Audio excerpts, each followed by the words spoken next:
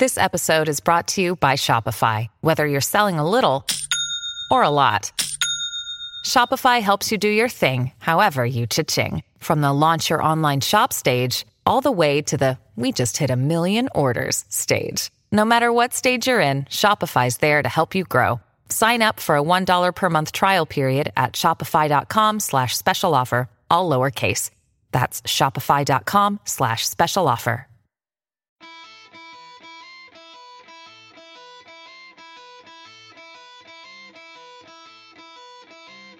Hello and welcome to the podcast that asks a simple question. When you showed up to your mom's house for Thanksgiving, already shit-faced? What the hell were you thinking? I'm your host, Dave Bledsoe, and this is a Thursday, November 26, 2015. Jesus, Uncle Dave is already drunk. Holiday edition of the show where we explain American holiday traditions to the world. Stay tuned. The What the Hell Were You Thinking podcast is brought to you this week by Xanax, helping families stay together and stay civil for 40 years. The holidays are tough, and God knows your parents are disappointed in you. So pop a Xanax and enjoy the day. No matter the occasion, Xanax is there. That makes the cutting remarks, prolonged sighs, and questions about your sexuality, your marriage, lack of marriage, children, lack of children, college loans, drinking, drug use, it doesn't matter, they just slide off. Ask your doctor if your family is right for Xanax. If you would like to sponsor the show, ask your doctor for something stronger than Xanax because you need serious medication. You know what, Mom? You know what I'm going to get you next Christmas? A big wooden cross. So every time you feel unappreciated for all your sacrifices, you can climb on up and nail yourself to it. Gary, get my bags. I'm leaving. All of us here at the WYT studios are sitting around drinking straight whiskey while we try to muster the courage to Uber our way over to the parents' house for Thanksgiving dinner. It's just how we cope. It might be hard for some of you to imagine, but our opinions can be somewhat controversial around the dinner table, and we try to go out of our way to stay as far away from family gatherings as possible. Unfortunately, at this time of year, there are social considerations and the fact that you really don't want to be cut out of the inheritance, so you have to show up. So we have to come up with ways to deal with the struggle that is the fact that we've incredibly disappointed our parents on numerous occasions. There are some ways like just moving really far away so that you only have to go once every few years, which is my plan and tends to work out better. But if you happen to live closer, there are more dramatic options. I say we take off and nuke the entire site from orbit. It's the only way to be sure. But frankly, unless you're the president of a major country with a nuclear arsenal, that's probably not a realistic option for you. So you take a Xanax, drink a lot of wine, and just grin your fucking way through the day. If it were just parents, look, we're a huge disappointment to them. We've broken their heart, and we understand that. They don't even know what a podcast is. My mom calls it the pod thing that you're doing. Are you still doing that pod thing? Yes, Mother, I'm still doing the pod thing. No, I understand our parents are entitled to give us all kinds of shit because we're huge disappointments to them.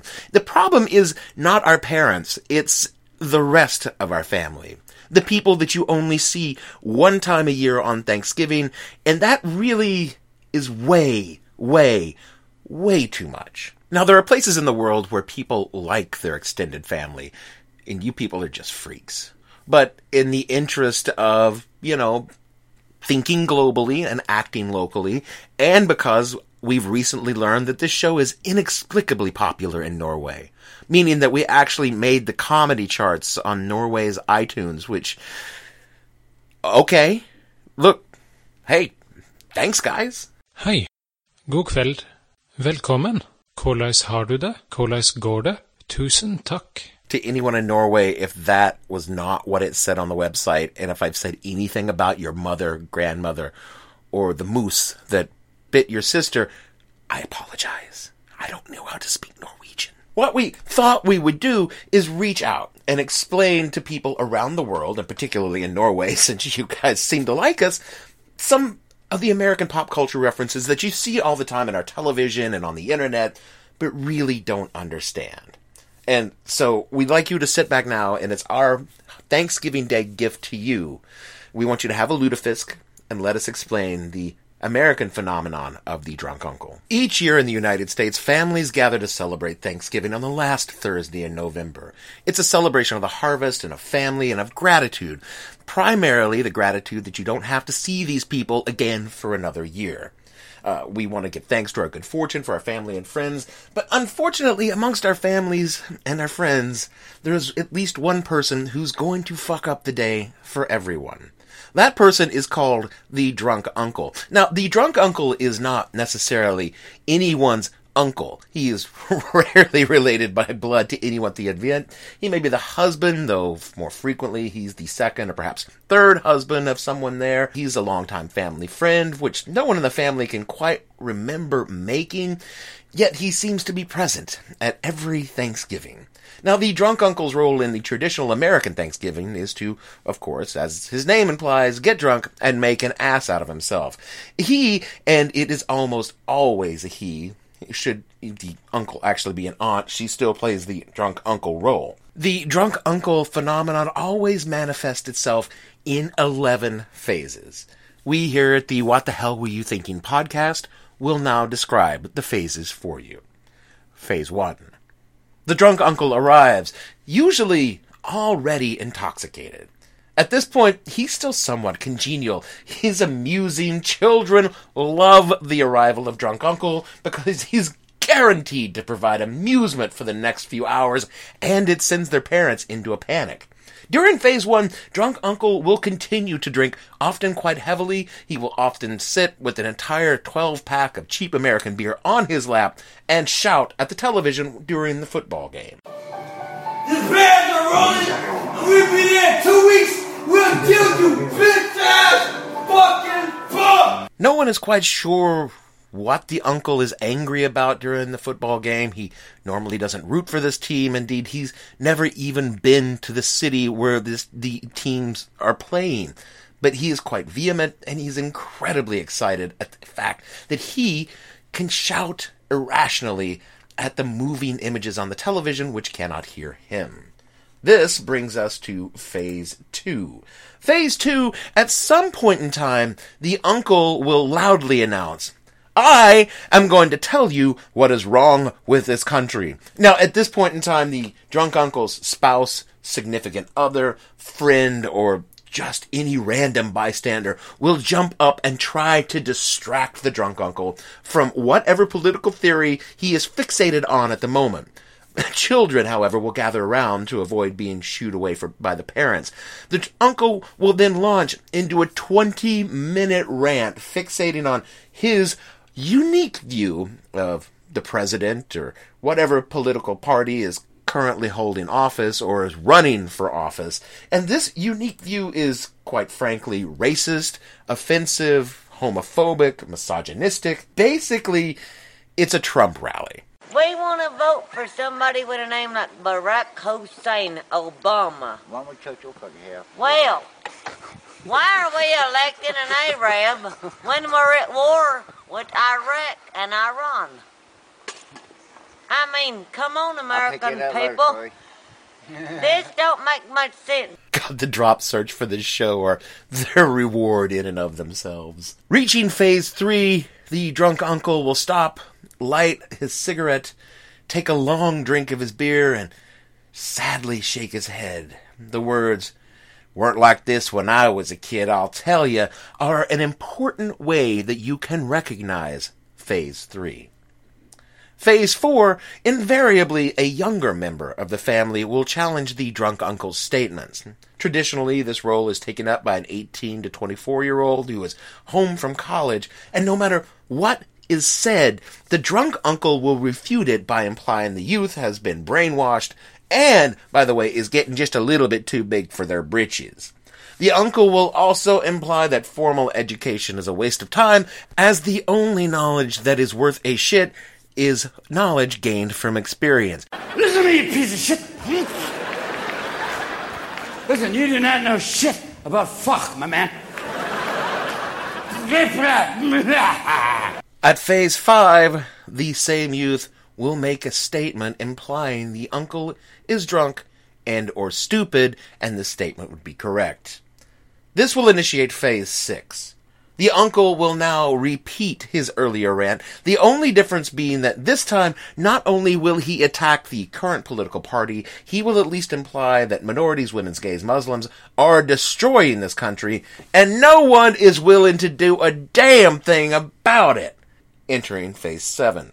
It is now when the drunk uncle will begin to constantly use language unsuitable for children, and they will be removed from the drunk uncle's presence. At phase 8, he will offer physical violence to the adult who is telling him to shut up and stop making an ass out of himself. Now, there is almost never any actual violence. The drunk uncle, by this time, is way too shit-faced to even attempt to fight. He will, however, loudly offer to take on all comers, including you, little Timmy. I see you in the corner back there. However, the only way that he could injure anyone is by falling on them, which could happen, and we recommend standing several feet away from him because his arms are flailing, and he's really a danger to himself and others at this point in time, purely by accident. At phase 9, the drunk uncle must attempt to leave, loudly demanding his car keys so he can travel someplace where he is wanted. The uncle will not remember that he did not, indeed could not, drive to the dinner, as his license is currently suspended after his 5th DWI. Ushering in phase 10. So intoxicated, he can barely stand upright, the uncle will urinate in an inappropriate location. If confronted, he will slur something to the effect of, "Shh, she's not the boss of me," and then piss all over his shoes. Finally, we reach phase 11, and the drunk uncle passes out. Traditionally, he's left where he's fallen unless he's blocking the path to the dinner table or a bathroom. He will sleep through the remainder of Thanksgiving, awakening when his ride to the dinner finally decides to leave. He will then go home, consume a meal of fast food obtained at the only open venue, and lament on not being awakened for dinner. There you have it, friends. That is the American tradition of the drunk uncle, which stretches back to the Plymouth colony where Miles Standish's brother-in-law tried to pick a fight with the Indians and threw up noisily during the homily. I hope that our little explanation helps you understand how we in America celebrate Thanksgiving. And I hope that you and your family are warm, safe, and happy this holiday.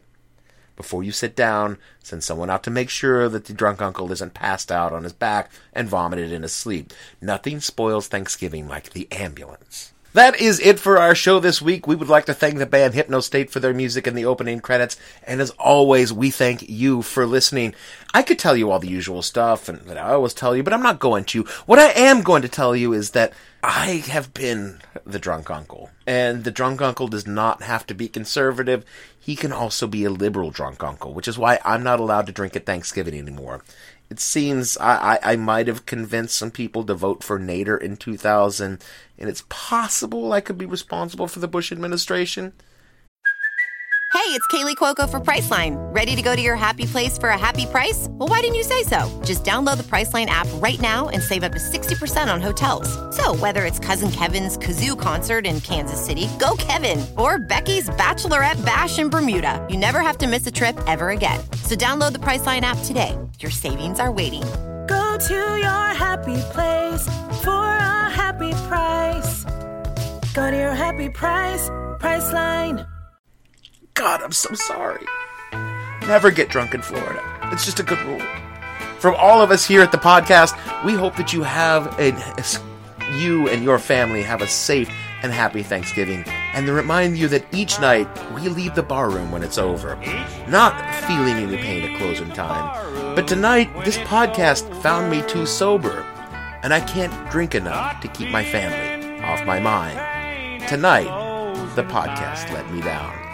Happy Thanksgiving, everyone, and to everyone in Norway. God natt. Found me much too sober. Couldn't drink enough to keep you off my mind. Tonight the bottle let me down.